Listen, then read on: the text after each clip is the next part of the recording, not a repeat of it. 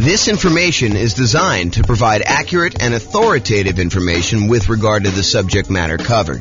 It is offered with the understanding that the presenters are not engaged in rendering legal, accounting, or other professional services. If legal advice or other expert advice is required, the services of a competent professional should be sought. Welcome to the Santa Clara Real Estate Investing and Real Estate Financial Planning Podcast.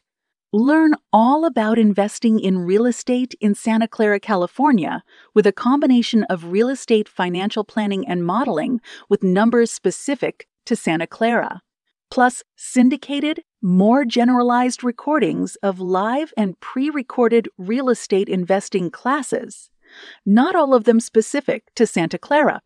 Be sure to stay tuned after the podcast for a message from our sponsors. Well, good morning. And welcome, everyone. Hope everybody had a great Thanksgiving. Today is Black Friday, and so we expect to have very few people on the webinar this morning. But the good news is I'm recording it, and I will publish it to the podcast and to the website afterwards. So today's kind of a really crazy, exciting class because this is sort of the beginning of a long thread or a long story of a bunch of different classes that we've got coming down the pipeline. And today is sort of like the introduction.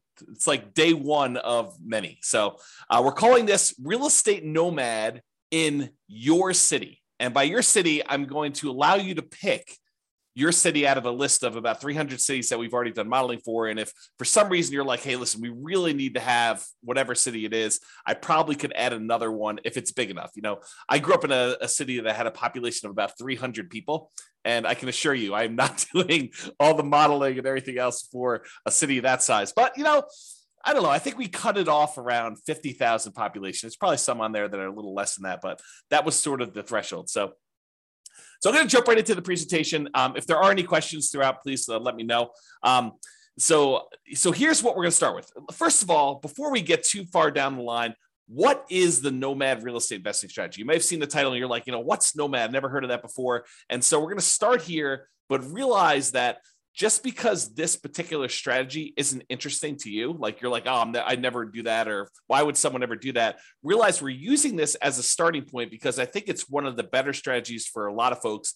And then what we're going to do is we're going to compare this strategy to all the other strategies that you've ever heard of in real estate investing. And I'll show you how they compare. And then you can make an educated decision as to which one you'd rather do based on the actual numbers and the details. So what is the Nomad strategy?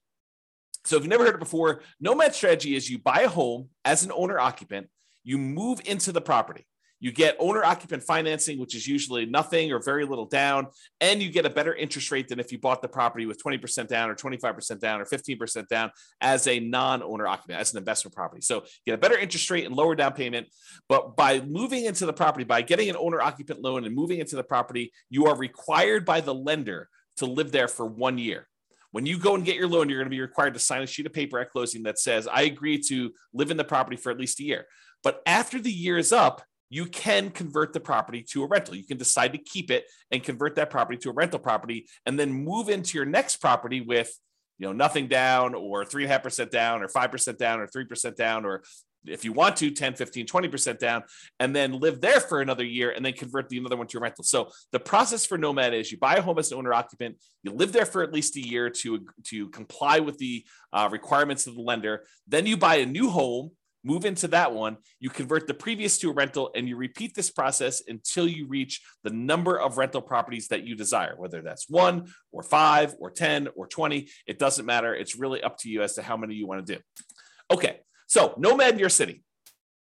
So my favorite part, I like collecting old real estate investing books. I like reading real estate investing strategies. I like reading, books and listening to podcasts and courses on real estate investing.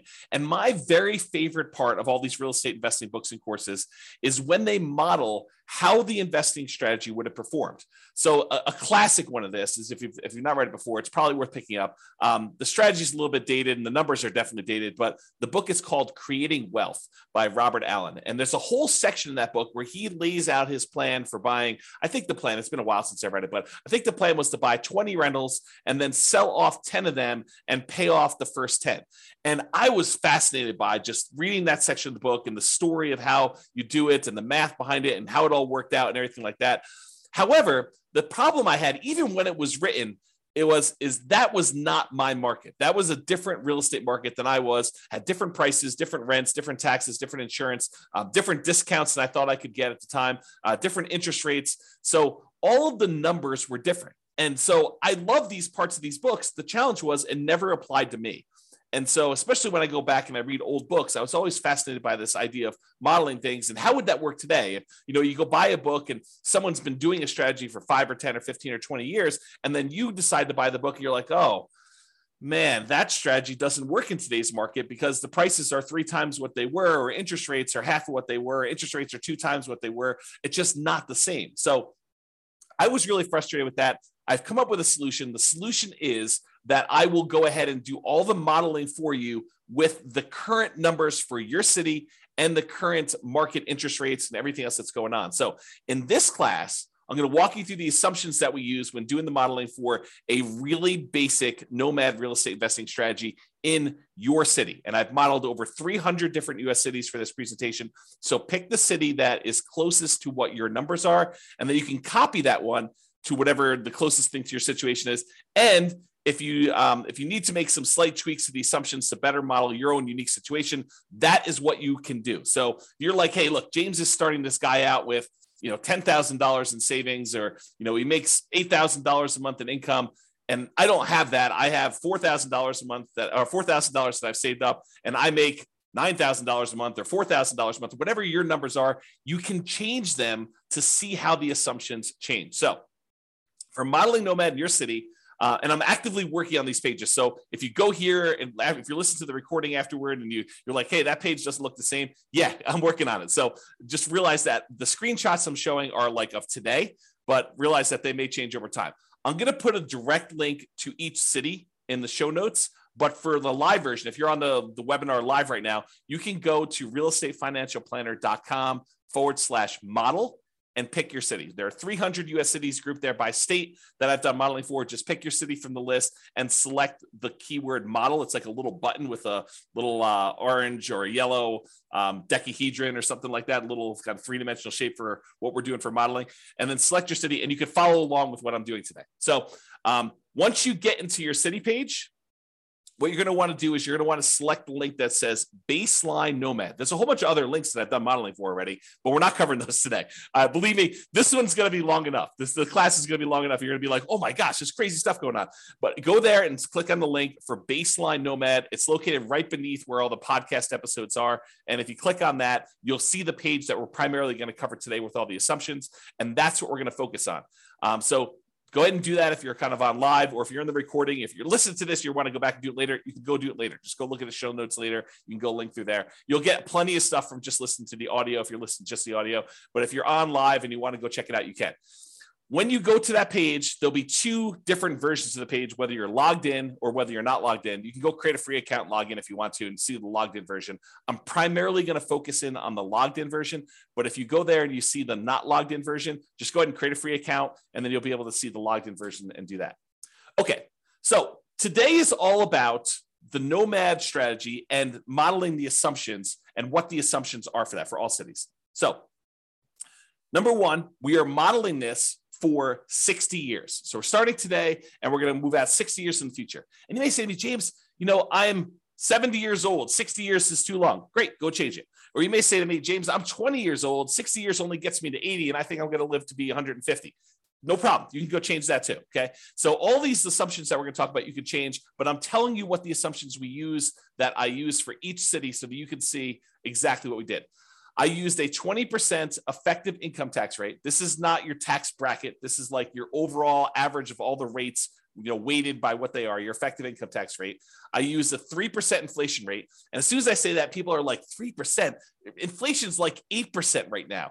That's what we've been seeing. That's where you're in this period of massive inflation. 3% doesn't seem reasonable. Yeah, I know. But 3% is what the long-term average has been. The Fed has stated they want to keep the inflation rate at 2% per year, but we've been seeing historically over a very long period of time about 3%. So I used 3% just to kind of get an average for the whole thing. Of course, you could change it if you want to. Now, I've also used 7% mortgage interest rates. And if you're listening to this a year or 2 or 3 or 4 after, and you're like 7%, were interest rates really that high? Yes, they are about 7% right now. Actually, they've come down a little bit in the last week or so. And so the rates have dropped the tiniest bit. And I probably will go rerun these things in order to change the rates. But I modeled this like, I don't know, I think I ran this about a week or 2 ago, and I used 7% because that's what the rates were at the time. And as they change, I can go back through and rerun all these for all the different cities, so it'll change your number. So another thing to point out, if you're going here and you're looking at a chart and you're saying, James, you said that, X number of people or this dollar amount was true for this, realize that these numbers can change over time as I go back in and I change the interest rate so that I update it for you and whatever is going on in the current market. Okay. It does take, I want to point out, it's not like I click a button and all these things change instantly. In order for me to remake all these models and do all the math again, it takes many, many hours. So this is not something that I would, and it cripples the server when I'm doing all the computations and creating all these charts and doing all the analysis for you. So it's not like I'm going to do this change every day. I wake up in the morning and I'm like, oh, interest rates are an eighth of a point higher. I'm going to rerun everything for you. No, I'm going to wait for it to change pretty significantly before we get to that point. Okay. And then I've also used a 4% yearly safe withdrawal rate as my assumption here. Some people would argue 4% is too conservative. Some people would argue it's way too aggressive.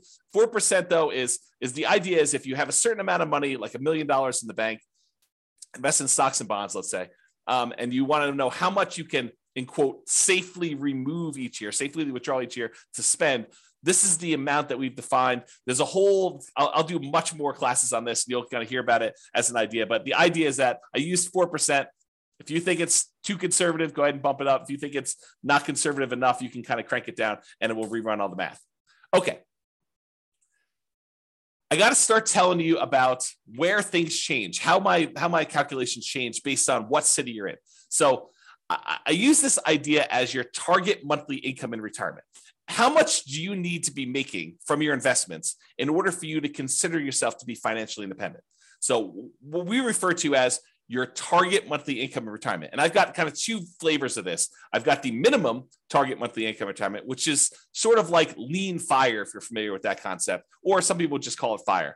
And then the ideal target monthly income in retirement, what people might call a fat fire, or like you living it up really, really well in retirement. You've got more than enough to kind of meet your total kind of criteria there. So we either looking at minimum target monthly income retirement or the ideal target monthly income retirement. And these consist of, like, how do you know if you've hit that number? Well, it's all the passive income you have from things like Social Security or any pensions from like jobs or anything like that, or if you bought annuities and the annuities you have, plus all the net cash flow from all your rental properties. This is after all your property management, your taxes, your insurance, your mortgage payment, a vacancy allowance, like all that stuff. Any net cash flow from those count towards your target monthly income in retirement. Sorry, I had to take a drink. And in addition to that, your yearly safe withdrawal rate times any money that you have invested in assets, like your stock market stuff or your bond stuff or whatever it is. So a combination of all 3 of those things, any passive income, Social Security, pensions, annuities, those types of things, net cash flow from rentals, and then any yearly safe withdrawal rate times your invested assets. The sum of all of those combined determines whether you have achieved your minimum target monthly income retirement or you have not. So if it exceeds that, then you are financially independent. Your assets are producing enough for you to live on. If you're underneath that, then you haven't quite reached that yet. Now, the target monthly income in retirement is different for each city. And you're like, why is it different for each city? Shouldn't everybody have a target monthly income of $5,000 a month or $10,000 a month or $20,000 a month? And that is the problem, right? The problem is somebody living in, I don't know, Detroit, Michigan might have a very different monthly number than someone living in San Jose, California. Those are 2 very different markets with 2 very different living expenses. And so somebody might have a number that's like $5,000 a month living in one, and someone might have a $10,000 a month living in another or more. Okay. And so I calculate a different one, which means that everybody in each city is working toward a different goal. So you can't just automatically look at and say, oh, it takes them 30 years to be financially independent in one city and 20 years to be financially independent in another city and say, oh, those are sort of equivalent. they're not really equivalent, because one may be like working towards $6,000 a month in financial independence, and the other one may be working toward $12,000 a month. And the property values in one may be very different than the property values in another. So because property prices vary in each of the 300 different cities, and the rents vary in each of the 300 different cities, and the taxes and the insurance, all of these things vary by city, that means that each one is different. And because of that, the income in general, and I'm sure there's lots of exceptions, right? But the income in general would vary for somebody living in those cities. You get paid more for working in California than you do in Detroit, Michigan, as just an example, right? I'm not making any judgment like calls or anything like that. I'm just telling you that they are different.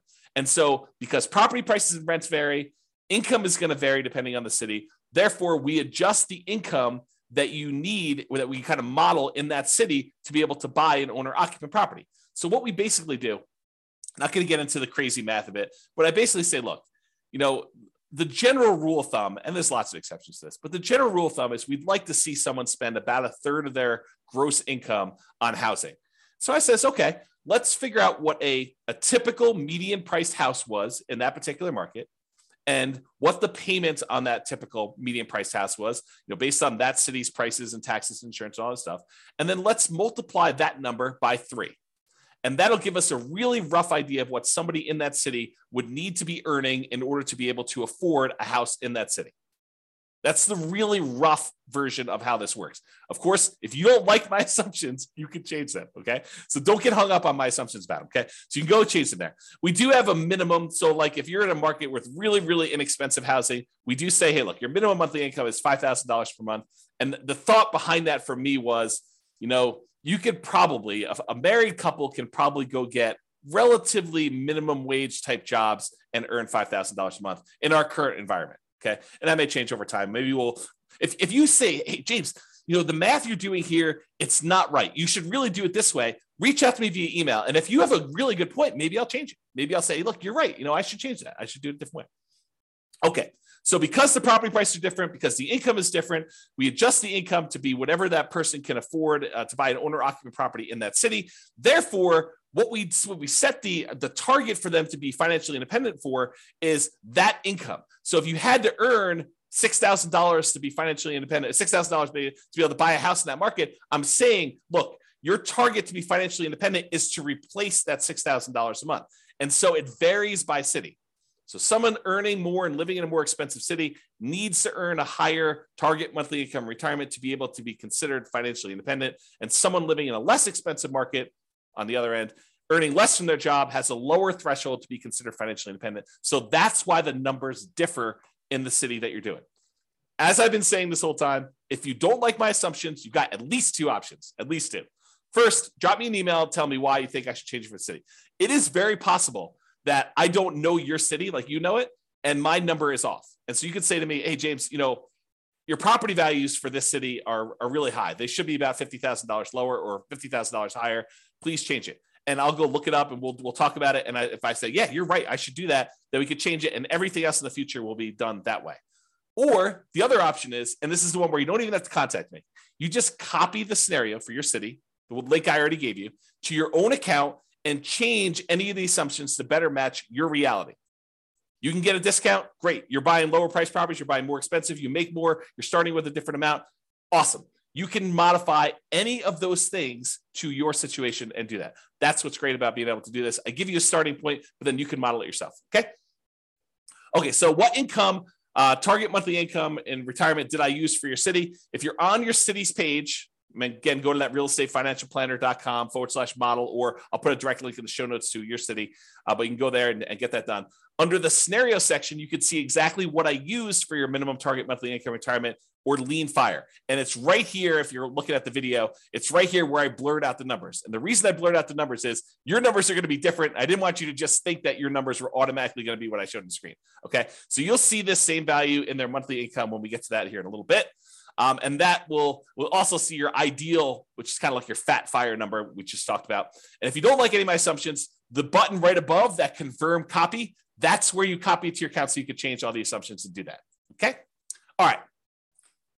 Just moving down that page that you're on now. continue down the page. We next show you your net worth, and that shows you the entire 60-year period that we modeled for you. And again, yours is going to be different. It's going to have different numbers on there, but this shows you the net worth of someone doing the really basic Nomad strategy of buying a property, moving in, living there for a year. When they've saved up enough for another 5% down payment, then they buy their next property. They convert that one to a rental, and then they repeat this property until they have at max the most 10 rentals. Okay. And so you can see that there. The other thing you can see on this chart is there's these little vertical, almost like flags showing you when things happened. And so, for example, this one shows you that they bought a property or that they paid off a mortgage or bought a property, achieved financial independence. Those are what I call significant events. And they just highlight what happened and when. So you can kind of see it on a chart of a number in there. So you can all see all those numbers on there. Go look at your chart. Don't look at the one on the screen. It's shown as an example, but your city is going to be different, right? Your ability to buy these properties as quickly or slowly as you can or achieve financial independence is going to change. So the one on the screen is just a sample. You'll notice I even blurred out what city it's for because it doesn't matter. Yours, you need to go look at yours. That's why this is all about doing Nomad in your city. Okay. All right, here's a great quote from George Box. All models are wrong, but some are useful. That's the quote, okay? Because any modeling I do here, it's not going to be 100% correct. It never can be. You know, what is the chance that appreciation is going to be exactly 3% per year and rent appreciation is going to be exactly 3% a year? Inflation is going to be 3% a year, and you're going to get a raise at exactly 3% a year, and that the return on the stock market account you have is exactly 7% a year, or that you're going to be able to get interest rate of 7% every time you buy a property for the next 30 years or 40 years or whatever. The chance is almost zero. It's like, it's not going to happen. Okay. So does doing this strategy mean that you're going to achieve the results I've showed here? Absolutely not.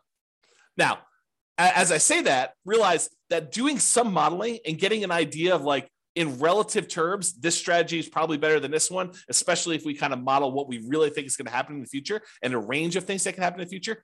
Absolutely helpful, very valuable to do. So this is the idea that all models are wrong, but some are useful. So this is useful. It's probably wrong now. Okay. All right. So continuing on down the page that you're on there, each city starts with 7% of the value of the property in their market in savings. Now, why did I pick 7%? You know, James, you know that I don't have 7% saved up, or you know that I have, 100% of the property value saved up. Why'd you pick 7%? Well, I did it because we have to start somewhere. And I wanted to say they got 5% as a down payment to buy their first property and as an owner occupant and some closing costs. So I said, okay, let's just pick a number. Let's pick 5% of whatever the value of properties are in that particular city and some closing costs in there, maybe a little bit of slush money to kind of add in there, some reserves or something like that. So the idea is that they had 7% starting there. If you have a different number, I feel like I'm a broken record, right? If you have a different number, you can change it. If you're starting with less or more, you could go ahead and change whatever you want there. And for markets where this 7% would be really, really, really low, I said, hey, look, a minimum of $10,000. So if you don't have $10,000, if that calculation would have been less than 10K, I just made it 10K to make it that way. Okay. All right. And to simplify the modeling, we're assuming that you're keeping all of the money in a single, what I call a all-in-one account. And that all-in-one account earns 7% per year. Now, in reality, you know that you're probably going to have a checking account, maybe a savings account, and maybe a brokerage account where you kind of keep a little bit of money in your checking account, some more money in your savings account, and then the majority of your money invested in some type of brokerage account, stocks and bonds and mutual funds and whatever else you're going to do in there, so that you've got kind of these three accounts. But rather than track three different accounts and then say, okay, I'm moving money from one account to another account, I just said, look, we're just going to sort of put them into one bucket, and we're going to call that this all-in-one account, and we're going to say that whole thing earns 7%, because maybe your checking account earns 0 or 0.1, and maybe your savings account now earns, 2%, and maybe your brokerage account earns, 6, 7, 8, 9, 10%, whatever it earns. And I'm saying, look, if we average all those together, it's probably going to be about 7%. So I just said, let's put it all in one account, make things really simple. All the money from all the rentals goes in there. All the down payments for all the properties comes out of there. Any money you've got sitting in there is kind of just earning something. So I said 7% for that. It's in this all in one. That's how it works. Now, this is really important and a really important concept for you to understand, because we're going to get to some stuff here in a minute. Okay. If at any time during the modeling, you run out of money, where that all-in-one account goes to zero, right? Like you have negative cash flow and you're not saving enough from your job to be able to kind of hold the property or something like that. If you run out of money in that all-in-one account, we show that in what we call the default cash account. The default cash account is a magical account that keeps track of how much money you needed to add from outside the system in, okay? So it's our way of saying, look, if you ran the model the way that you set this up and you don't have enough money to do it because you have negative cash flow or you had this, some type of drawdown or whatever happened there and you ran out of money, this is the account where we track how much money you ran out of and how much you needed to add it. So that's sort of the model. We're going to talk about this here in a little bit because this is sort of like, if you're in a market where it's really, really hard to make properties cash flow, especially if you're only putting 5% down, you're buying these properties as a Nomad, then you may run out of money. And then we want to keep track of how much money in addition you needed in order to do this. And there's other things we're going to do in future classes. We're not going to do it in this class. I wanted to give you like a baseline and make everyone as close to apples comparison as I can, realizing that every market's different. Every market has different prices and you got to kind of change some stuff up. So I tried to make it as close to possible as we do this, but realize that they're not all the same. And so when we do variations and we do this different modeling and you kind of see certain accounts losing money or needing more money or something like that, that's what we're going to get to. And I'll show you some charts here in a little bit.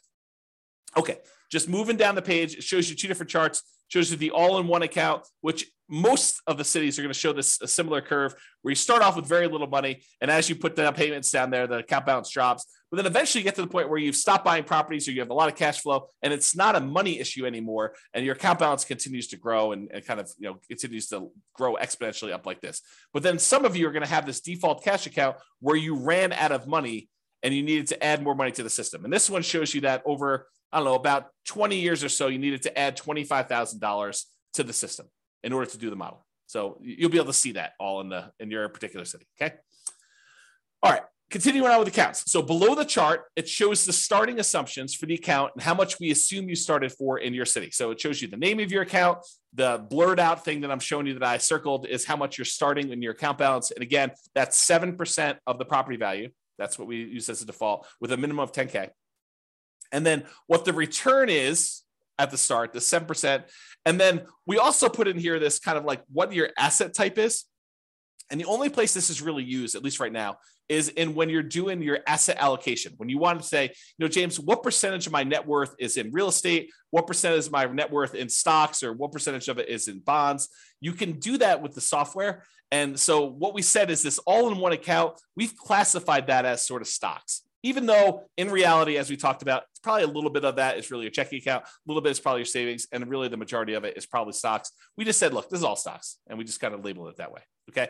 And when you go look at your asset allocation table later, it'll look like this, and the reason why I show this is just so you can see that it shows you what percentage is stocks, what percentage is your bond-like real estate equity, and what percentage is your real estate equity. And I'm going to make a note to include this class in the show notes where I talk about I think I called it asset allocation for real estate investors. I make a note to include that in the show notes in case you want to dive deeper into like asset allocation for real estate investors and stuff like that. Okay, let me get a drink quick. Is this good stuff?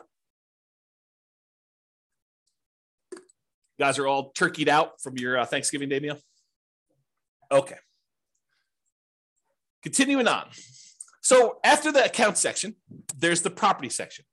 So you see all the details and the assumptions about the property. So if you had more than one property, we would show those different ones here. But for this one, since we're buying basically one owner-occupant property, we're moving in, we're living there for a year, and then we're converting it to a rental when you buy the next one, we're using one templated property in order to replicate this. So right below the property headline is this thing called the cash flow power meter. And the cash flow power meter shows you how well right now, like when we set up the property, not like 1, 5, or 10 or 15 years from now, but right now, if you could rent this property out, how well it would cash flow. And I'm not going to take the time because I'm probably going to go a little bit longer than I had hoped to go on this particular class. But there's a whole class on the cash flow power meter, and I'll make a note to include that as well. But this shows you basically with a little visual gauge of how well the property is cash flowing, whether it has really negative cash flow, whether it has negative cash flow, including or not including the depreciation benefit, or if it has negative cash flow, if you had a professional property manager, or if you have positive cash flow, even with a professional property manager, it kind of shows you where you are in that. And so that shows on the page for you so you can see it quickly. Okay, let's go through the property assumptions. And the property assumptions for your model it's made up of values that are the same no matter what city you're in, which I'll talk to all about those, and then which ones change based on city. So the city and state is going to be based on wherever you are. The property is a dynamic, reusable template of property that we could buy multiple copies of using rules. That just tells you that we're going to take one property and we're going to be buying the same property. And that property is going to be increasing in value as you buy it. So you're not buying 10 properties at, $100,000 or $200,000 or $500,000 or whatever prices are in your city. It's going to be $100,000 today, but a year from now, it's going to be $103,000. Next year, it's going to be 106 and change. It's going to be, 109 or whatever it is. So the property values go up. So you're buying more expensive properties as we model this, and the rents are going up and all that stuff is being calculated for you. But this is what it is at the start. We're going to use rules in order to determine when we buy and sell these properties, which you'll see here in a second. And we're not selling this property. So in the really basic model, all we're doing is acquiring properties and letting them cash flow. When we do future stuff, and this is where we're heading with this, this is why this was class one of a whole series, is in the future ones, we're going to say, look, we've got all this equity in properties, which we're not really making money on in our calculations for financial independence. What if we sold off some properties and paid off other ones? Well, that's super interesting. So when we do these different variations in the future, all these different kind of like alternative scenarios on the baseline scenario, you'll see me do things like buy 12 properties and then pay off, 4 of them, buy 12 properties and sell off half of them and pay off the remaining ones. We'll do stuff like that in the future, or pay off properties with cash flow, or sell off all the properties and invest in stocks. We'll do all the different modeling so you can see it. Not today. Just too much stuff to do today. Okay. So what account are you using for your down payment, your income and expense for property? We're using that all in one account, earning 7% per year. And then here's one that changes based on your city. The property value is X, and the purchase price, we're basically saying that you're buying the properties for full value, which we'll do models where you buy at a slight discount or a slight premium if you're in a hot market. And that goes up at a rate of 3% per year. So we've assumed all cities are appreciating at the same rate, which may not be a great assumption, honestly, right? Because some markets actually appreciate a little bit better than others. Some appreciate a little bit worse than others. And so you may want to go in there when you're doing your own modeling, copy it to your account and change that assumption. But for the sake of this, of today and our baseline modeling, everyone goes up at 3%. Which is the rate of inflation historically over a very long period of time. And this number I didn't pull out of the air. This is based on Case-Shiller data showing like 100 years of housing data for the entire United States shows that housing on average over a very long period of time has historically gone up around 3% per year. So I didn't just pull that number out of the air. That's a real number. Down payment, 5% of purchase price for down payment. And then I assume 1% of the purchase price in closing costs at the time of purchase. So you got those two in there for the assumptions. I've also assumed that you were unable to negotiate with the seller to get the seller to pay any of your closing costs. In a really soft market, you may be able to get a seller to pay some of your closing costs. In a really hot market, it'd be really hard to do that. Page 2, property assumptions. Okay. 7% is the mortgage interest rate with a term of 360 months. So a 30-year fixed rate, 7% mortgage interest rate. And a week ago, that was probably a really good number, a little bit more than a week ago. But today, it's probably a little bit lower than that, right? It's probably in the high 6s. And so I'll change those. And if you go and you're listening to this recording, it may be different by the time you get there. But it doesn't vary by city. I want to point that out. All the interest rates for all the cities that we're modeling are all the same. Because you put less than 20% down, you have private mortgage insurance, which I'll make a note to put in the private mortgage insurance class in the show notes. So you guys will have access to that in case you want to look at it. So private mortgage insurance at a rate of 0.85% of the initial loan amount until the loan to value drops below 80%, and then it falls off. So we're assuming you're getting a conventional type of loan where the PMI drops off at 80%. Now, this next one does change for your city. X dollars per month in rent, but rent increases at a rate of 3% per year. So your city is going to have whatever rents are for your city. And again, if you're like James, your numbers are off, let me know or change it yourself and you can go do that. But I use rent data from a source. So I actually pulled rent data. This is not me just arbitrarily picking a number. And it's not me saying, hey, I'm using the 1% rule or 2% rule or 1.5% rule or 3% rule or whatever. I'm not using rules of thumb. I'm actually using data. Okay. Next one, 3% of the monthly income is the assumed vacancy rate. I didn't pull vacancy rate data. You could argue that maybe I should have, or you could say, hey, look, if you're doing property management correctly, you're starting at least 60 days in advance of your property going vacant before you find your new tenant. You're requiring notice. You're doing all the things that we normally teach you in the property management class. A 3% vacancy is probably your target anyway. Okay. Ideally, we're trying to do 0%, but in reality, if we're going to stay about 3%, that's pretty good because you have unexpected things come up with tenants, right? So 10% of the monthly income is the assumed maintenance rate. You could argue that's low. You could argue that's high, depending on types of properties you're buying. But it's the same for every city. Changes by city, X% of the value of the property each year is the assumed property taxes rate. So I did go look at what property taxes rates were per city. This honestly is one of the numbers that I'm less sure about. So if you're looking at these numbers and you're like, James, that's really off for our city, let me know. And I would be much more inclined to change that than some of the other ones, which are based on data I have. I did use this data, but I don't like the source of this data. I guess I'll say it that way. Based on the initial value of X, that's about Y per year in property tax at the start, and it changes as the property changes value. So your taxes will increase as your property value goes up, which is how it works in reality.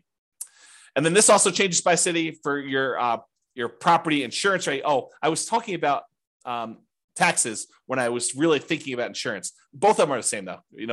They both vary by city, and I had sources for both of them. And so if you think either the insurance or the taxes are different, let me know. But they do vary and they increase over time with your city stuff.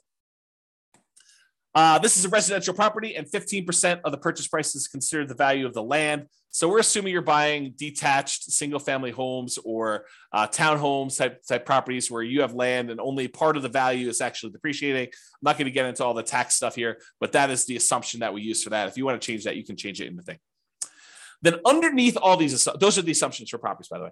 Then underneath all these assumptions are the return quadrants. And I'll put a link in the show notes. I already know to do this for you. I'll put a link in the show notes for the return quadrants and walk you through what all these different ones are. But these are really easy ways for you to see your overall return you're earning on a property. And this is a snapshot for like right now when you go to buy the property. It shows you the amount you're earning in dollars from the 4 different areas: appreciation, cash flow, debt pay down, and the tax benefits. And then it shows you the total. And then it shows you your return on investment, how much you had to invest and what your return on investment was for those 4 areas plus the total. And then I went and I did the one where you include reserves, because if you're doing analysis, you really should be including reserves in your analysis. And so I have a whole class on that. It's called Everything You Learn About Deal Analysis is Wrong. And it's all about the return quadrants where we take into account reserves. I'll put a link to the show notes for that class too, but I'll do more. I'm going to be doing additional classes on these in the future. So if you're like, hey, look, I can't go watch the other one, just pay attention to the future episodes and I'll get to them eventually.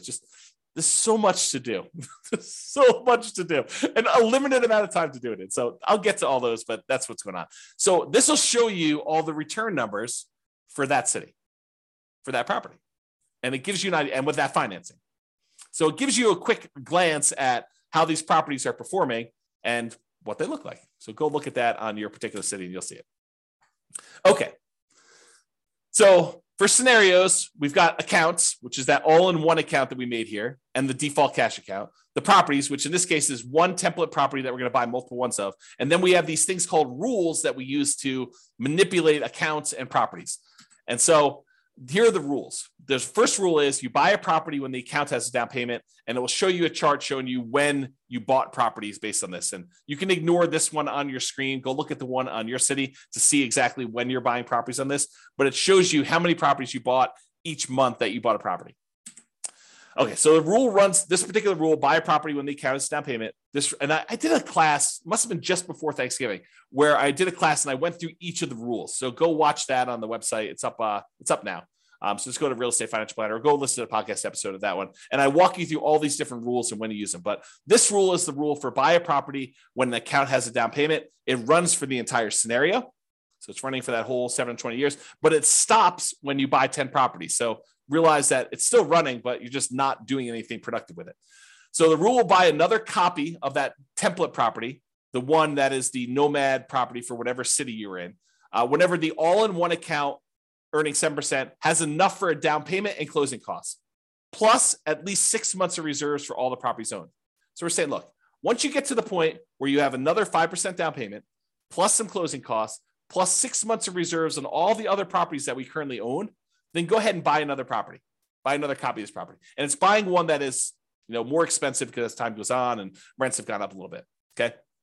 It also checks your debt to income ratio to make sure that you're below 45%. So it verifies that you have 45% debt to income when you buy that property, and it checks that for you to do that. And then it will only buy 10 properties maximum. If you sell any, by the way, we don't in this model, but if you do sell any, then realize it will try to replace them. So if you're buying a property and selling properties and doing that stuff, this rule, if you keep it running, will try to replace the properties that you sold. The next rule is paycheck and personal expenses. So this is a chart. Yours will be very similar, where it's showing you the red line is what your paychecks are, and then your personal expenses, including real estate, is shown in this orange. And so I'll have to do a whole nother class just explaining what's going on in this chart, because there's a lot of really cool stuff happening here. But this is shows you what it is for there. And then here are the assumptions for this rule. So as a default, we're trying to say, look, you're saving $1,000 a month. And some people are automatically like, what, $1,000 a month? I only make $3,000 a month. There's no way I'm saving $1,000 a month. And someone who's earning $20,000 a month is saying $1,000 a month. Yeah, that's nothing, right? So I had to pick something, and you can go change the assumptions, but I had to pick something. And so I picked $1,000 a month as a default starting position for everybody. So this rule runs for the entire scenario. You're depositing both your paycheck and you're pulling your expenses out of that same all-in-one account. Both the paycheck and personal expenses will increase with inflation. So the amount you earn from your job goes up with inflation. The amount of your expenses goes up with inflation. Your housing costs goes up with whatever the property values are, interest rates, and all that payment stuff. So not technically with inflation, but it's something that looks a lot like inflation. Changes to so this actually varies based on city. The gross paycheck that you have varies based on city. And it is why we talked about before with that target monthly income retirement, being able to afford a house in that marketplace. And we've assumed a tax rate, the effective tax rate of 20% on your paycheck. That's another assumption. If you think, hey, look, my tax rate is much lower, much higher, you can go ahead and change that. And then your net paycheck after taxes is whatever it is. That gets changed based on where you are, what city you're in. And then whether or not this paycheck continues after you achieve financial independence, in this case, it gets removed. So the idea basically is, once you get enough assets where you have enough income coming in from your assets that you no longer need to work, then stop working. Otherwise, your income will keep going and it'll look like you're still working through this whole thing. So what we've said is, look, go ahead and stop the income part of this rule, not the expenses, but go ahead and stop the income part of this rule once you get to the point where your assets are being financially independent. And then the amount of your personal expenses are also adjusted by city. So if you're making $20,000, it's not like you have a $2,000 expense. They kind of scale with whatever your income is so that you're saving about $1,000 a month as your default when you start. Okay, any questions on this? I know I'm going fast and hard, but people are not asking questions. So if you have questions, go ahead and let me know. Otherwise, I will keep going. All right, so significant events and percent of goal achieved. So this is still going down that page. This shows you what percentage of that goal toward being financially independent you've achieved. So the goal line is this little dotted line at 100%. Once the chart goes above this line, that means that your passive income and your cash flow from your rental properties and your safe withdrawal rate times whatever you've got it invested in, the combination of those things has exceeded your living expenses, the target monthly income that you set. Okay. And so once it gets above there, which happens right here, then that person is financially independent. Before then, this just shows you what percentage of the way there you are. So when you're first starting off, you're at zero, very, very low. You're not really there. And then right here, you buy another property and it actually drops down because you got rid of some of your money and it probably didn't cash flow in that particular case, but it keeps growing and doing that. And so over time, you eventually get to the point where you are financially independent. And there will be some cities where you will not have achieved this. And don't think that's a failure. That's not that you failed, because you still have accumulated in the overwhelming majority of cases, a huge net worth. You have a whole bunch of equity in properties, which equity in properties doesn't count toward this calculation, right? So you could go sell off these things and invest in stocks. And honestly, maybe some of it gets supplemented with Social Security. So maybe really you only need to do 80%, or maybe, I'm earning whatever it is, $10,000 a month for my job, but to be able to retire, I only really need 7. And we've assumed you need 10. Okay. So there's all sorts of reasons why. Don't get stressed out over that. And then significant events. This lists out all the different things that happened and what month they happened in this particular scenario. So you can go look through the list and see exactly what happened. And then, of course, you can copy the scenario to your account using that button as well. Okay.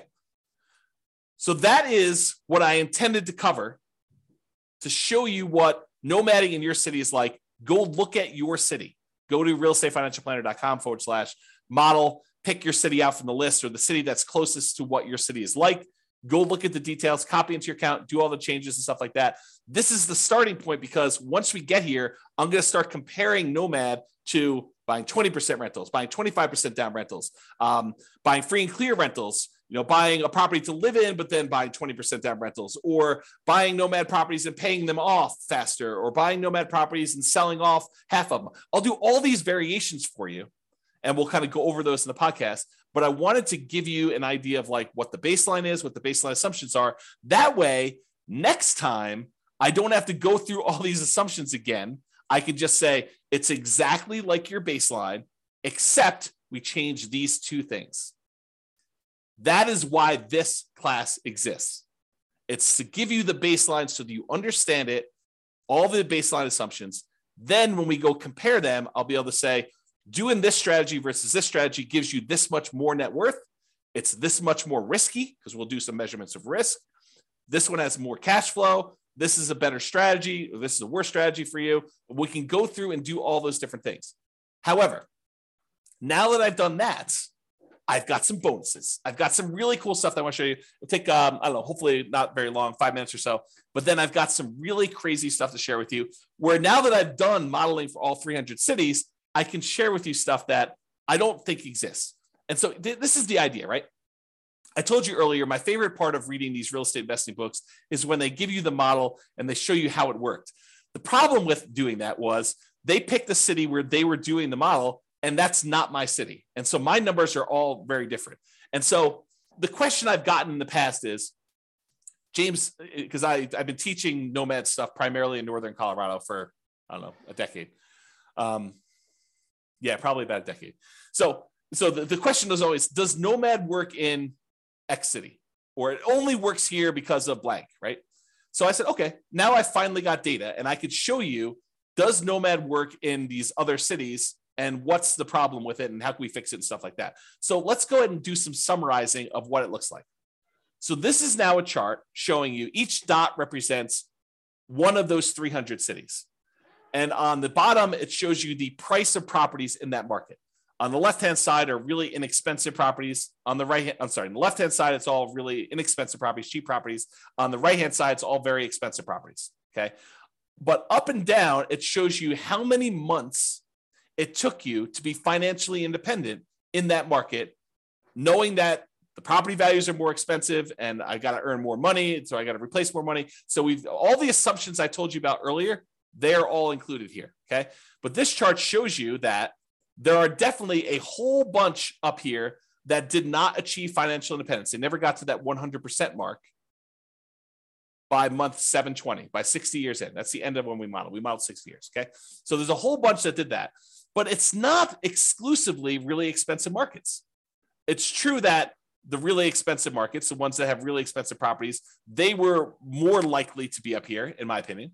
Right? Just looking at the data, looks like these ones were not achieving financial independence, but there are plenty of ones in these lower price markets where they did not achieve financial independence either. So as we go through doing these variations, we are going to address that and how to solve those issues of being in a market where, look, it didn't get me to financial independence doing the regular baseline scenario of Nomad in 60 years. Well, let's figure out how to solve that. So we'll do that in other classes, okay?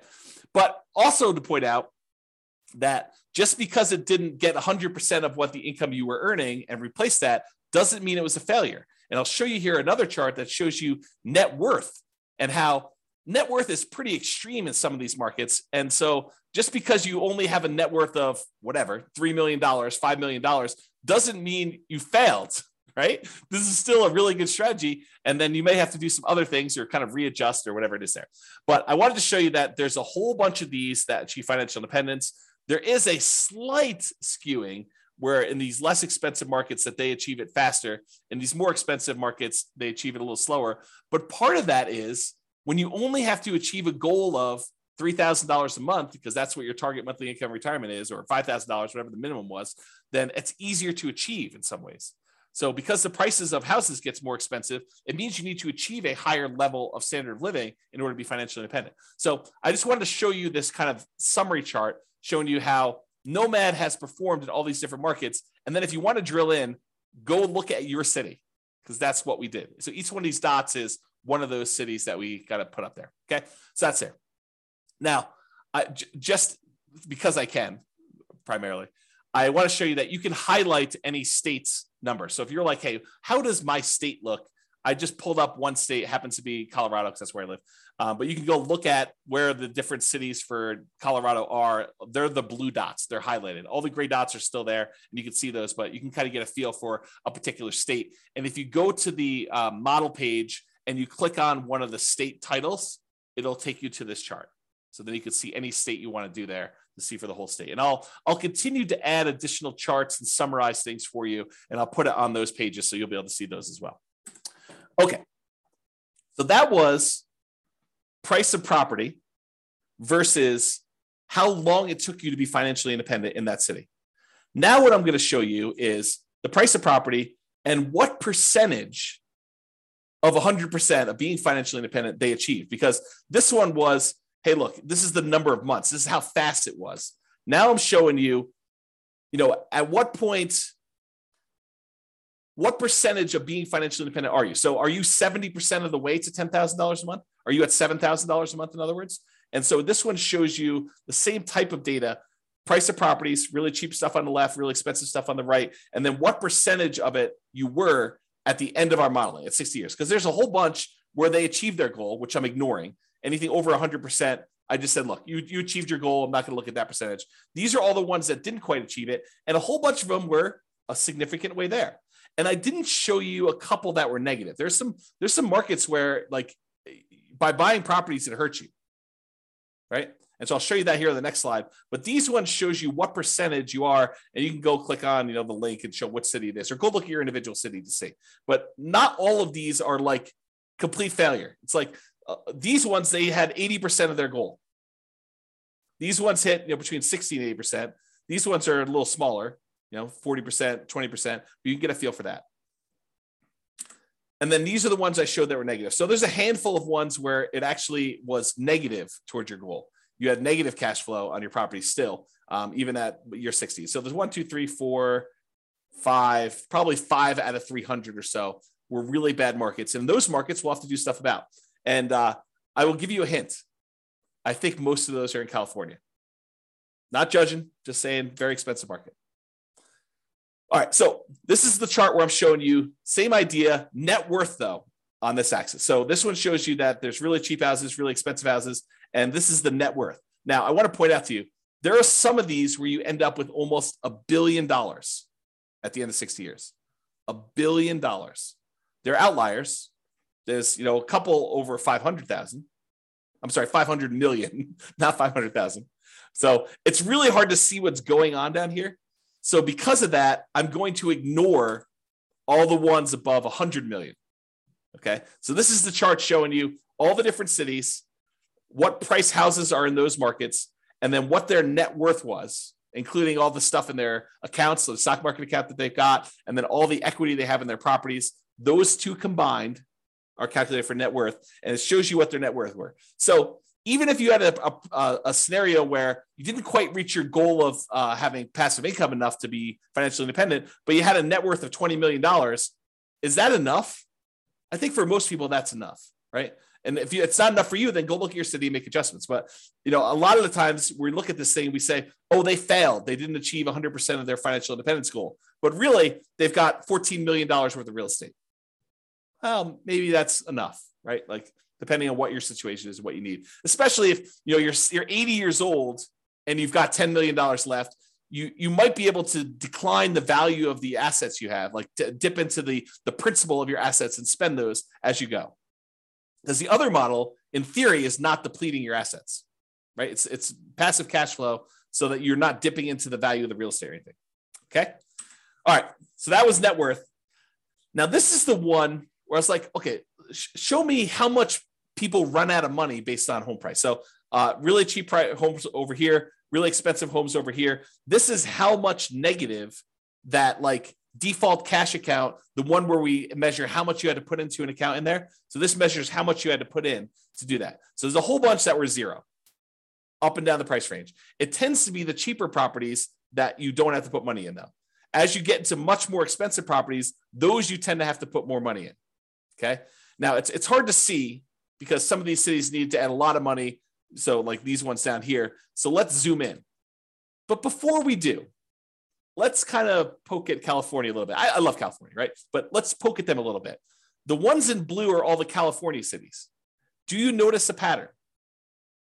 A lot of the California cities, not all of them, but a lot of the California cities are the ones that required a lot of extra money. So we're going to have to do some things to solve California issues, right? We'll kind of address those things. But a lot of the other ones were not California, and so they didn't have that issue.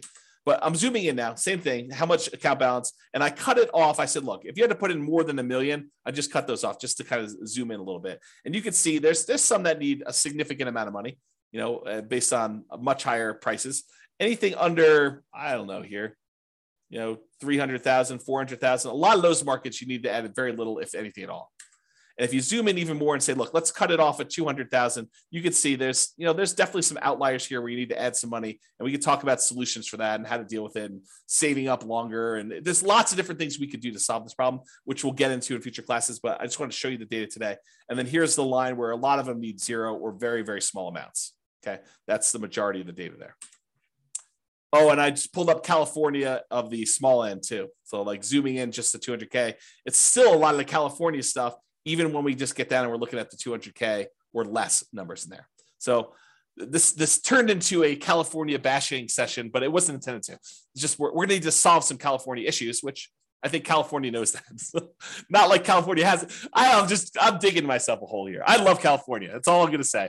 So you guys know what I'm talking about. All right, so let's wrap this up.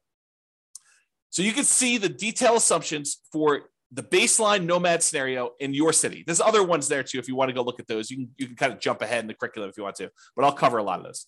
If you don't like any of my assumptions, let me know and you can change them. So either way.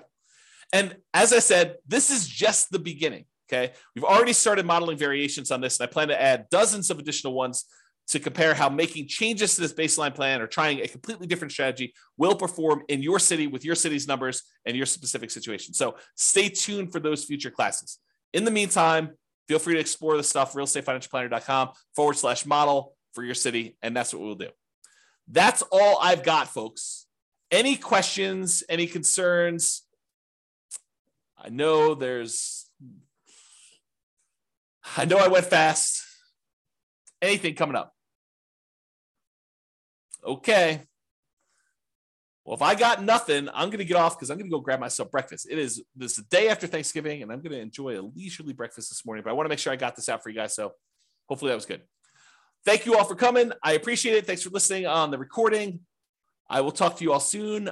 Bye-bye for now. With home prices up, mortgage interest rates up, and rents up, but not quite enough to counteract the higher prices and interest rates. Cash flow on rental properties in Santa Clara is harder than ever. Book a call with the Real Estate Financial Planner to apply our proprietary 88 strategies to improve cash flow on your rentals. See the show notes for a link to schedule your call and improve your cash flow today.